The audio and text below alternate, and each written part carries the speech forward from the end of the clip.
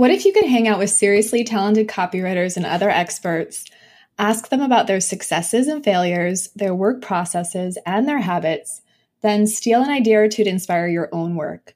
That's what Rob and I do every week at the Copywriter Club podcast. You're invited to join the club for episode 106 as we chat with copywriter Kirsty Fanton about how her background in psychology helps her write great copy for her clients, the narrative therapy techniques she uses to get prospects to take action, and the one question people regularly ask and how you can use it to your advantage in just about everything you write.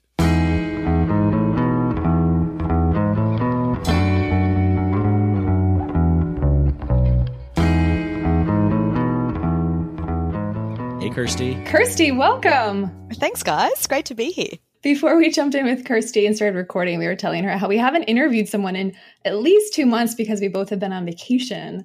So I'm sweating over here. Like, I feel really anxious, Kirsty. But a good place to start is with our basic question. Let's start with your story and how did you end up as a copywriter? Yeah, sure. So I got into copywriting in quite a roundabout way. As you said, I have a background in psychology. So when I finished high school, I went to uni, did an undergrad in psych and a postgrad in counselling, and then worked as a counsellor for 5 years and also lectured a couple of psych subjects at university here in Sydney. Anyway, all was going well. And then in 2014, my partner and I decided we wanted to take a belated gap year. So we packed up our lives and moved over to France for 12 months, which was amazing. And while we were over there, I kept a blog of our adventures just as a way of keeping our friends and family in the loop on what we were actually getting up to. Anyway, by the time we got back to Australia at the end of 2015, a couple of my friends had started their own business and they liked the way I'd written about how travel's on my blog and asked if I'd like to write their copy. So I said yes. Not that I had any idea what copy was at that point, but I thought, why not? I'll give it a crack. And I did that on the side of a counselling job. I think it was about 6 to 10 hours a week to start with. And then about 6 months later, I decided to just take the leap and try out copywriting full time. And how did that work out? That first couple, that first leap, like what did that look like? People think I was brave. I think I was just a bit stupid in terms of what it would actually entail. But I mean, it worked out quite well, I think. For the first year, I was doing quite well. I was just getting work via word of mouth referrals. Although I wasn't getting to spend my time working on projects that I really enjoyed. I was more just doing whatever came my way. So it wasn't until I joined your accelerator actually in, I think it was November last year, that I actually sort of started putting myself in the driver's seat a bit more and building something that today I'm really quite proud of and really enjoying. So there have been some big changes definitely since I started. All right. So I want to ask you about your gap year because that sounds fantastic. What triggered you and your partner to say, hey, we're going to go away for 12 months, hang out in France? What was the catalyst for that decision? So a couple of things. So I think in Australia, gap years are almost like a rite of passage. I think because we're so isolated and it takes so long to get anywhere, we almost figure that we might as well go for a big chunk of time. And neither of us had actually ever done a gap year. And we were getting close to the age where we couldn't get long-term visas anymore. So we're like, well, it's kind of now or never. And the work I was doing at that stage was with the big cancer charity here in Australia, working with people that had advanced cancer. So it was quite draining, quite full on. And my partner's work was also quite full on. He was working very long hours. So we just figured, why not take a break from it all and just spend a year doing everything that we wouldn't ever do here in Australia? So we spent time working on vineyards, like on a foie gras farm. What? At a French restaurant. Yeah, we did all sorts of crazy stuff. It was really good. Before we leave the whole travel thing, give us like the top 3 takeaways from your year in France. Ooh, good question, Rob. Okay, top 3 takeaways. Oh, God. Well, I mean, learn a new language, most of which I've forgotten now, but that was interesting, I guess, and a pretty valuable skill to have. Also learnt that I'm capable of doing a lot more than I thought I could when it comes to physical sort of farming skills, because I'm certainly not by any means a practical farming type person. But yeah, I was getting up in there and like butchering ducks and like pruning grapes and bottling wine and doing all those sorts of things. And I don't know, the third biggest one I think was maybe just the real value of getting right outside your comfort zone. Wow. Yeah, no, I love all that. So when you came out of that experience at that point, you were ready to leave your previous career behind, or were you still considering that as an option before you jumped into copywriting?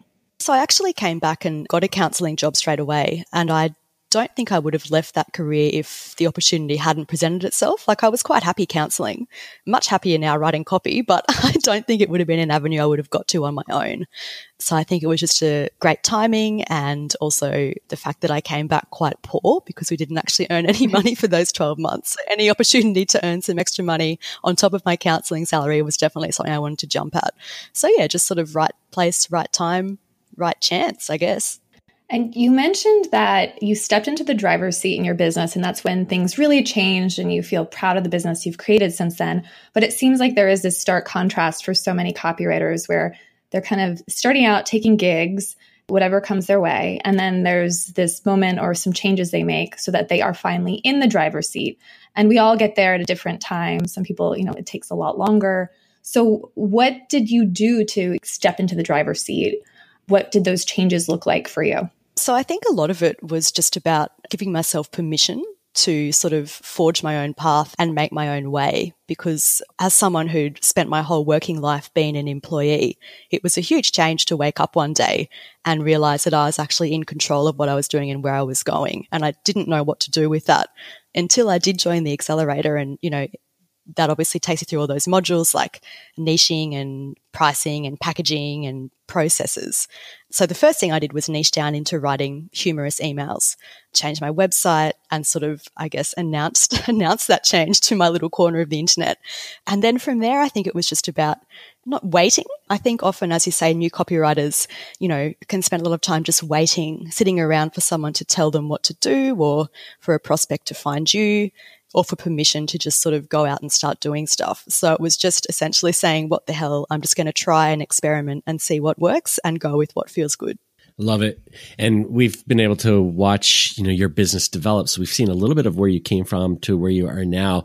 But talk about what you're doing today, where your clients come from, and the kind of work that you do mostly. Mm-hmm. So as I said, I'm mostly all about emails, although I have started doing long form sales pages this year. And that's actually thanks to Kira, who sent a client my way who had a big launch project. So I actually still get a lot of word of mouth referrals. And again, a lot of those come from Kira. So thank you, Kira. I owe you lots. It's okay. You sent me Tim Tams. So we're even. We're good. We're even. We're done. I get other inquiries through Instagram. I did a podcast a few months ago that I got a few inquiries and actually one really good project through as well. So I still, to be honest, I haven't quite nailed the whole pipeline thing. I do need to get better at promoting myself. But I guess it's easy to, when you are making good money and you have a relatively full calendar, to just sort of lean into the referrals and use that as your base. But definitely something I need to work on more moving forward. So Kirsty, one of the things that I think really stands out about you is your background in psychology. And you mentioned the counseling that you've done. Tell us a little bit about how that impacts how you write, the way that you approach your assignments. Is it different for you because of the background that you have from how other copywriters maybe approach their work? Yeah, definitely. I think, obviously I have no way of really knowing, but counseling has certainly set me up with a whole lot of knowledge and theory and skills that are so helpful, not only in writing copy, but also I think in my business itself. So when I'm talking about my business, I mean things like self-care and boundaries and self-awareness, and also reflective practice, which I don't know, might be a new concept for a lot of copywriters, but basically that's a way of formalizing the process of taking stock of the work you're doing, working out what you're doing well, what you could be doing better, and how you can actually make those improvements. So at the moment, I sort of tackle that with a three-pronged approach, I guess. So I try and get critiques on my copy whenever I can, and I'm doing that at the moment mainly through the think tank, which is really great. And something that I was not sure how that would go, actually, given that the think tank has so many different minds and approaches in it. But I'm actually finding it really valuable to get so many different perspectives on what I'm actually putting together. So that's, I guess, the first phase. And that obviously comes before I deliver my first round of copy to my clients. The second phase of the reflective practice is journaling, which I do at the end of a big project. And for me, that's all about sitting with the experience of the project. So thinking about what felt good, what didn't feel good, what stressed me out, what I might do differently next time, or what sort of things I've learned that can help me change and improve moving forward. And then the third prong of that approach is a debrief call, which I always try and do with my clients after a project wraps up. And, in that we're talking about all sorts of things, including how the copy actually performed, so conversion rates, open rates, all those sorts of things, but also their experience of actually working with me and what that was like. And I always make sure that I'm very clear that it's important that they know that the debrief process is not just about me collecting compliments about my work and giving myself high fives. It's far more valuable to actually talk about the stuff that can be improved, because then I can take that away. And then when I work with that client again, or when I work with another client, I can offer an improved service. So I guess those are some examples of how counselling skills help in the actual business side of things. And I also have lots of examples of how it helps in the actual writing of the copy too. So, it depends what you want to talk about. Let's dig into this, because there's a lot there. And I love all of this because, I think it's easy to stop doing some of the prongs, right? The journaling. I feel like that's such a great idea. Yet how many of us actually do it, right? It's just like full force moving to the next project and not really thinking about what worked, what didn't work, and actually writing it out. And from my experience working with you, I've seen how each project you do make changes. You continue to adjust your processes so they work for you. And then the debrief part is so smart. And we've talked about it on the show before, but yet again, how many of us actually have those debrief calls? Oftentimes because it's kind of awkward to ask, well, how was your experience working with me? I feel really uncomfortable asking those questions. So I try to outsource it and get other people to ask those questions for me. But can you just talk more about that debrief call and some of the questions you're asking your client, or even how you set it up? Because it sounds like you've set it up in a really comfortable way where it feels positive. It's really strengthening that relationship and potentially booking more work. And it's not just, hey, how was it working with me? Give me compliments so I can write a testimonial. So yeah, I'd love to hear more about the debrief. Yeah, sure. So I always sort of flag that is part of my process when I sign a client on, just so they're aware from the start that it's a thing that I always do. It's almost like the wrap up. And I think framing it as well in terms of how it can actually provide value for them, because it gives them a chance to ask questions about things that they maybe weren't sure of, or things that they think might be better next time round. So I guess it's promoting those benefits. So it's not just like a one-sided thing. I always send a link to one of my type forms before the call, which just has about 10 questions on it, covering all sorts of things like, the conversion rates and that side of things. And then also like, how did you find me? What was your experience like of working with me? What concerns did you have about working with me? And how or did I address those? Other questions like, would you recommend me to someone you know and care about? And I think that qualifier at the end is often quite important. I can't remember what else I actually ask, but I guess that gives me like a nice platform from which to jump into that call with some context. So it almost helps negate any awkwardness that you might feel by starting that conversation, because some of the facts are already out there.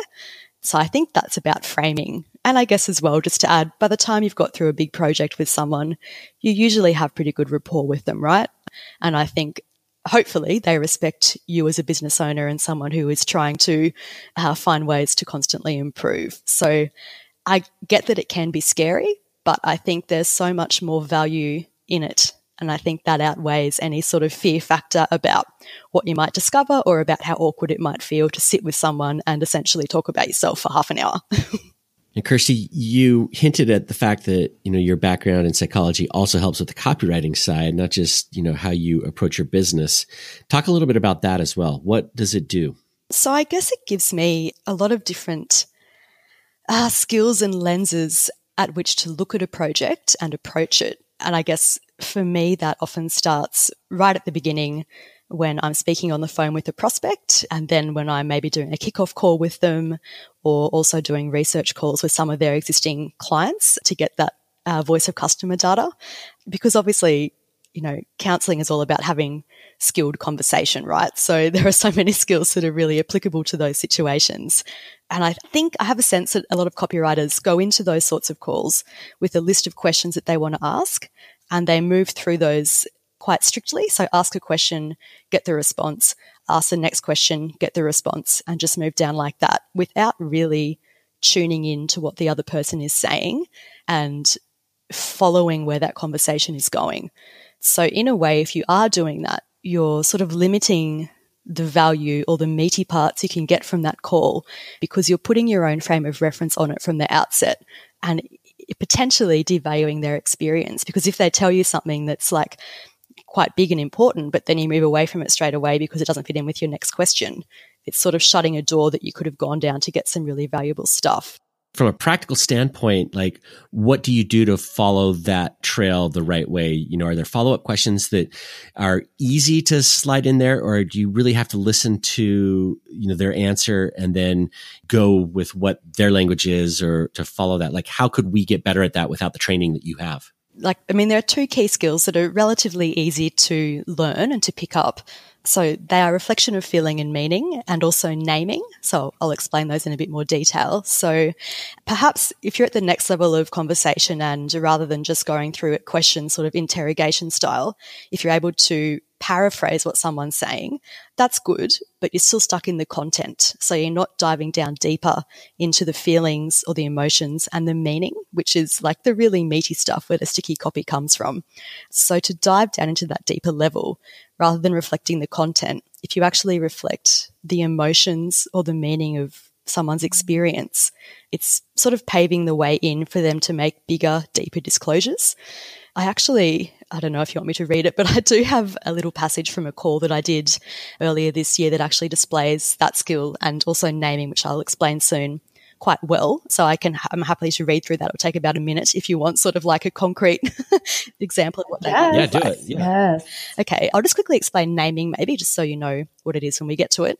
So naming is just a way of helping people put accurate words around their experience, which is really important because even though people obviously have lived their experience and know it quite well, often they haven't put words around it before or often, so it can be quite hard for them to make it really concrete, which as a copywriter looking for voice of customer data, you need that so that you can put that in front of other prospects, right? You need it to be concrete. You need to really understand it.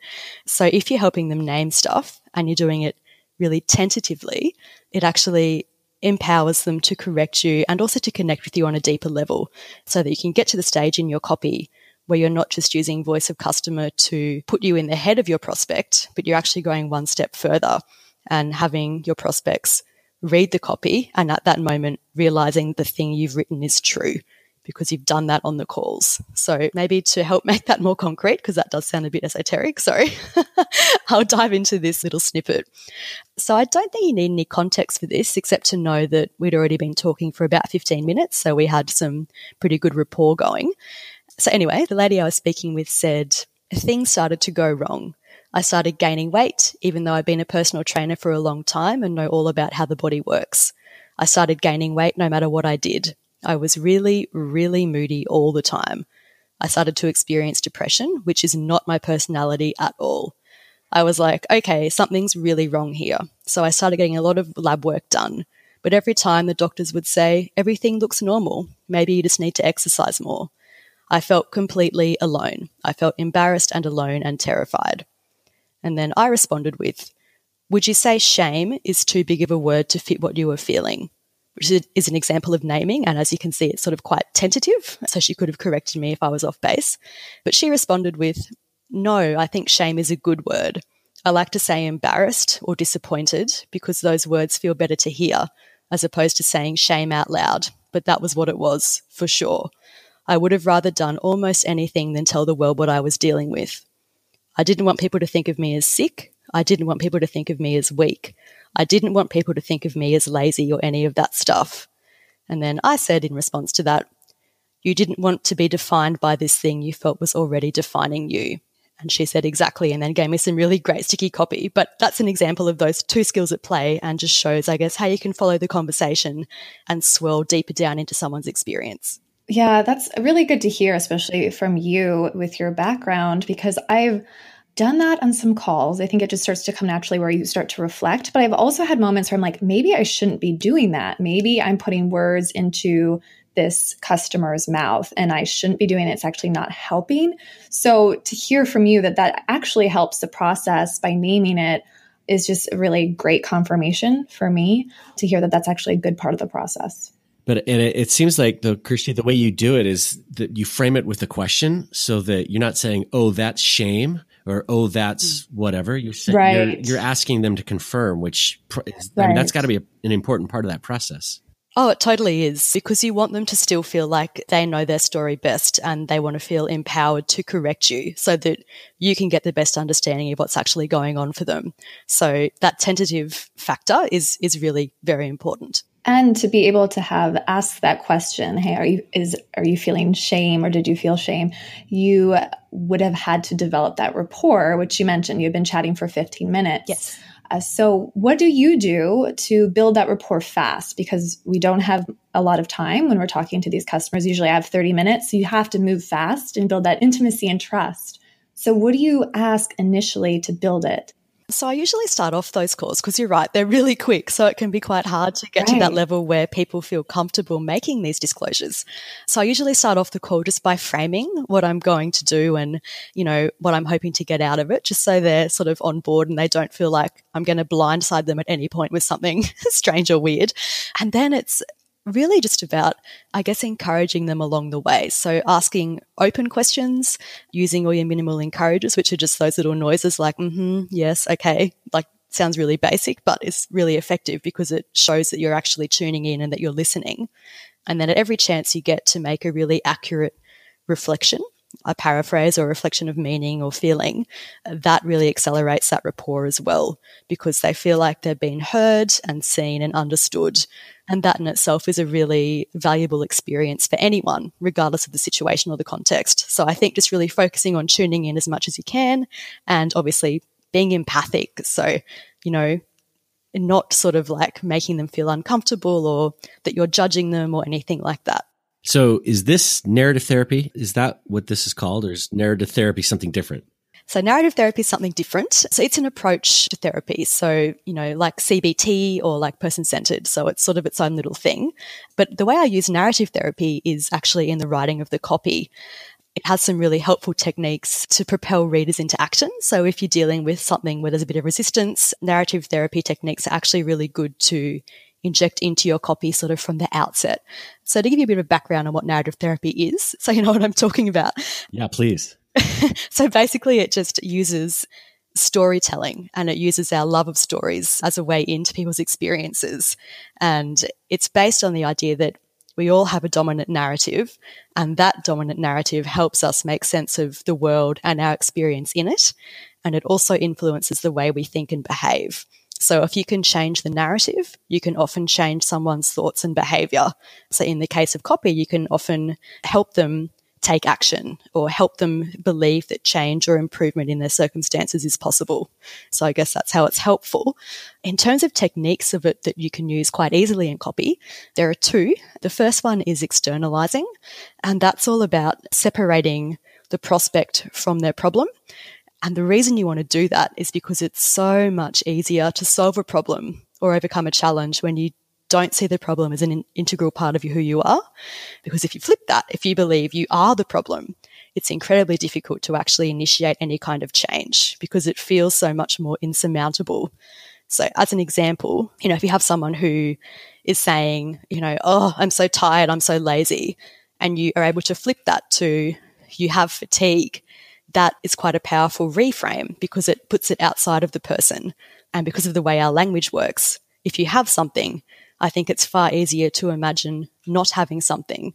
Whereas if you are something, it's a bit of a bigger leap to imagine not being that thing, if that makes sense. Yeah, totally. So it's a great reframe for that reason alone, but also it allows you to unite with your prospect against a common enemy quite easily. So there's another sell for it.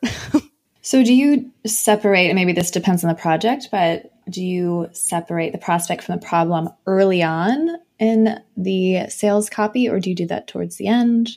So usually early on, but usually more subtly early on, because I think if you go in too hard too soon, people will dismiss it as just, no, you've got that wrong. Because, our dominant narrative is usually like quite close to us, like we hold on to it quite tightly.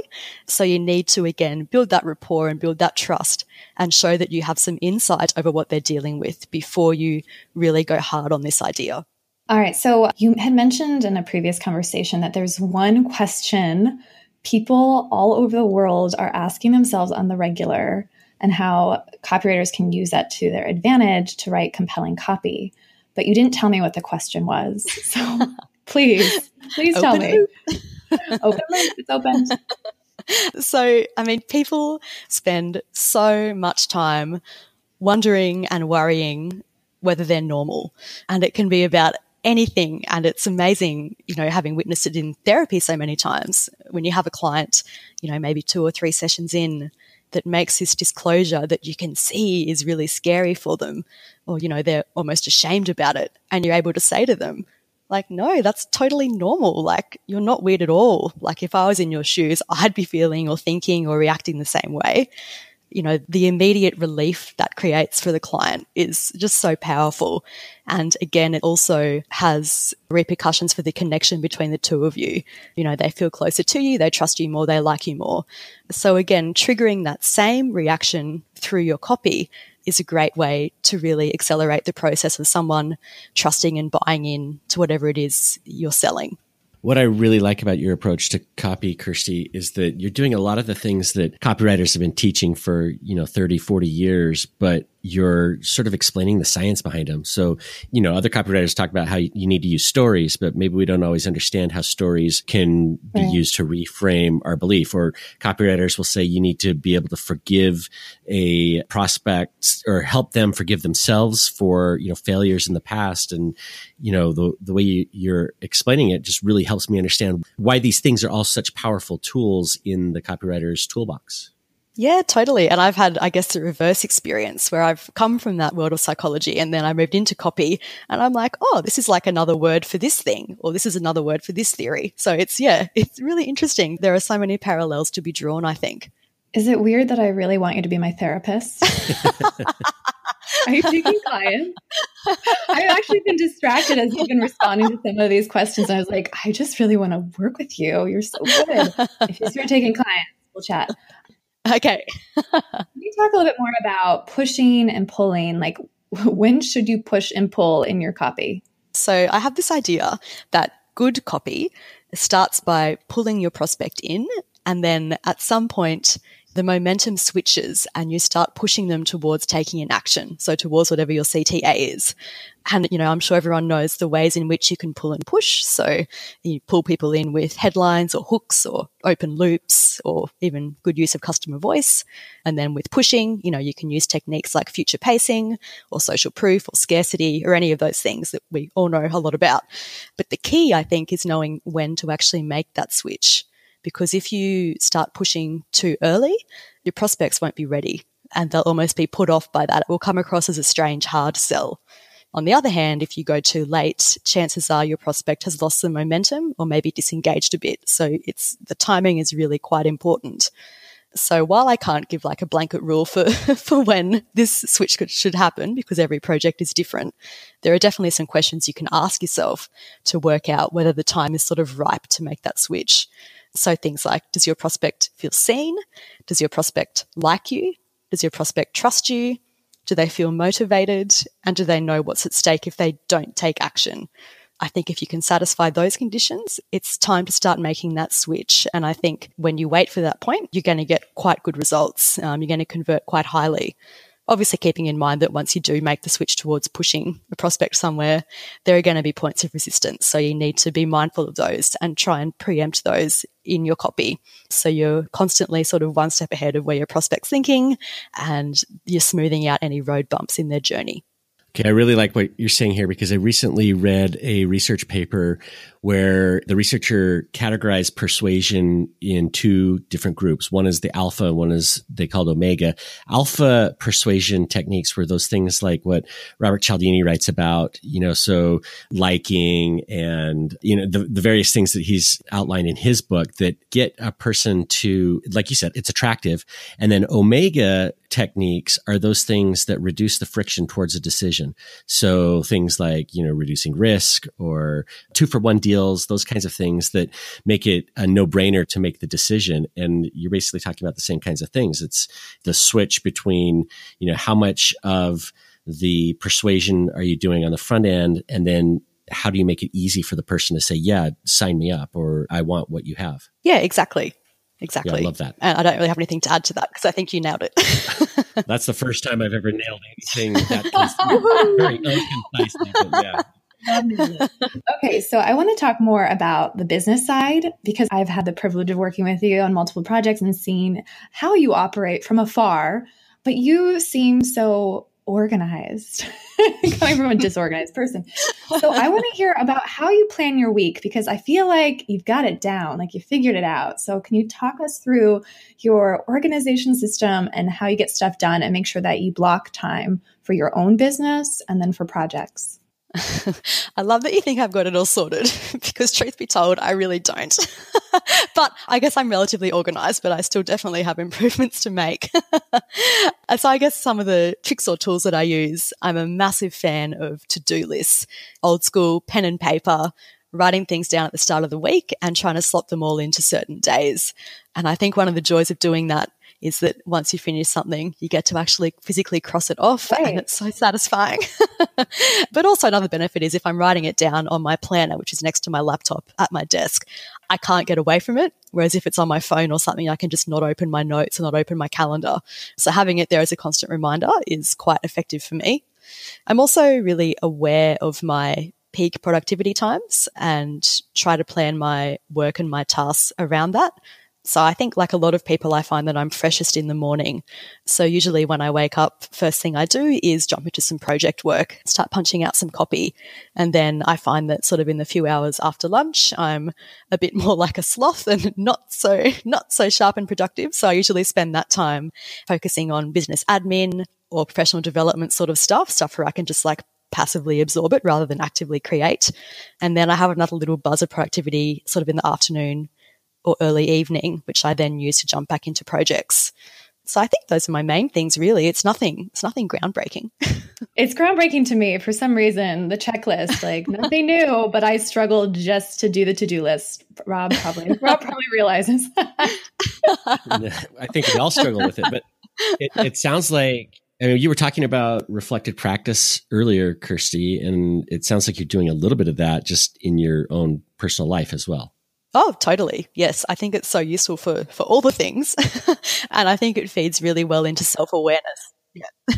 It's the kind of stuff that I've been trying to do myself, with better morning routines and trying to get more things done early when I have energy. And then, I start to slack off as well. So I love how you've been tackling that as well. So Kirsty, I want to ask a question about the different mistakes that you've seen other people making in their business or in their copywriting, as you've grown, because you've had, a fair amount of success. You maybe struggle a little bit, but, you're not looking for clients constantly, or you're not, feeling the dearth of work. And so what have you done that maybe other people are making mistakes, the things that they're failing at that you maybe have avoided? Oh, good question.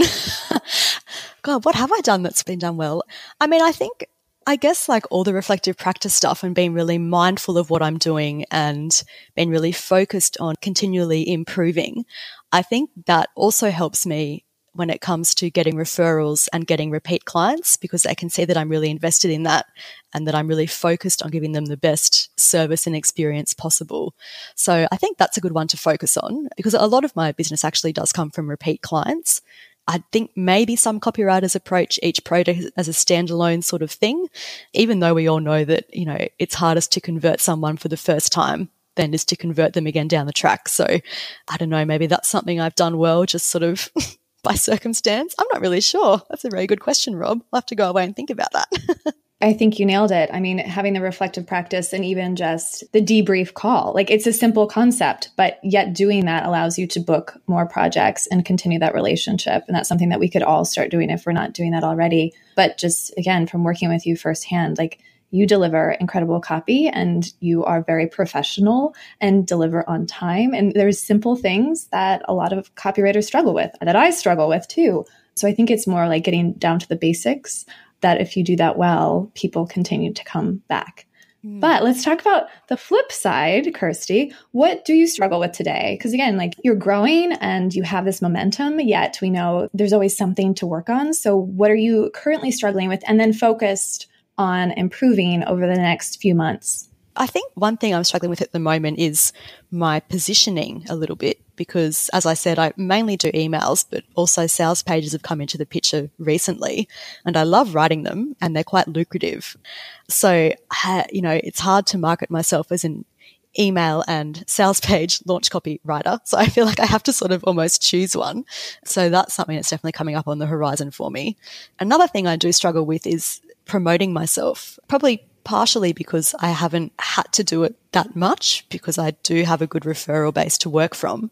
But I think there's also, I don't know, I have to sit with that a bit more, I think, because there's almost some like internal blockage where I think how cool it would be to like put myself out there and go on more podcasts or maybe even like speak on a stage somewhere, but then I just never get around to pitching or doing it. So that's maybe a mindset thing that I need to sit with and try and unpack. Yeah. So, I mean, like you said, I have had quite a successful path so far, but there's definitely stuff I can work on. And I think there always will be. Yeah. Well, and stepping into this podcast interview is a good step forward, right? As far as putting yourself out there in a big way. Yeah, hopefully. Yeah. Hopefully. My last question for you, because we haven't asked in a while, we haven't had any podcast interviews in a while, and I miss it. What does the future of copywriting look like to you? I think copywriting is a really interesting and quite influential space to be in as the world around us is changing in, quite big ways, particularly in the way we communicate with each other. So, given loneliness is on the rise and we're more susceptible, both intellectually and emotionally to information that's coming to us on a screen, I think copywriters who have the ability to genuinely connect with their audience will do very well for themselves and for their clients. So I see that as a key puzzle piece, that ability to really connect and help people feel seen and feel heard. I think copywriting can help sort of fill that gap that might be falling out of society in other places. So we haven't talked a lot about humor in this interview, and I know you write some humorous copy, but anybody who goes to your website is immediately going to see the banana pug on the front page. Yes, they are. Tell us why the banana pug? What is that all about? It's funny because people think I own a pug. I don't own a pug. I would love to. It was really just a random thought that came into my mind and I Googled it and there was a photo available. So I was like, sure, let's just run with this. And I think actually the idea came from, I think Kira and I are working together on a project and I'd written some weird line about buying pirate costumes for your cat or something like that. And then I rewrote my website copy like later that week and the idea was still fresh there because I think from memory the client didn't like it or something. And I was like, oh, but I like this idea. The client probably, client probably did not like it. We liked it. We liked it. We had fun with it. Yeah. So that's how Banana Pug got born. All right, Kirsty. So if anyone listening is just really into what you're sharing, wants to learn more about the psychology behind copywriting and humor, where can they go to hear more from you? They can go to my website, which is kirstyfanton.com, and join my mailing list. My lead magnet is a little 5-email sequence on using humor copy, and obviously that draws a lot on my psychology background too. So if you've liked what I've babbled on about here, you'll probably enjoy that. And you can also find me on Instagram too, which is I'm just kirsty.fanton on Instagram, and I share random insights and funny stories and lots of pictures of the beach here in Sydney on there. Those emails are fantastic. When you get on your list, they're great. It is a really good illustration of humor in copy. So yes, definitely sign up for that. Oh, thanks, Rob. And Kirsty, we'll see you at TCC in real life in March, right? So if anyone's just dying to meet you, you will be there, I will be there with bells on. Whee! Even though we don't know the dates yet, you'll be there. I'll be there. Okay, perfect. Thank you, Kirsty. This has been really interesting. I've learned a lot just in this interview. And it's always a pleasure working with you on projects and just learning from you. So thank you so much. Yeah, lots of good stuff. Thanks. Well, likewise, guys. Thanks so much.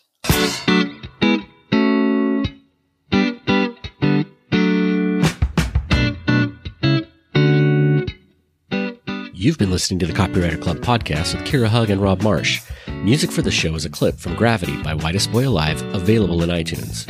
If you like what you've heard, you can help us spread the word by subscribing in iTunes and by leaving a review.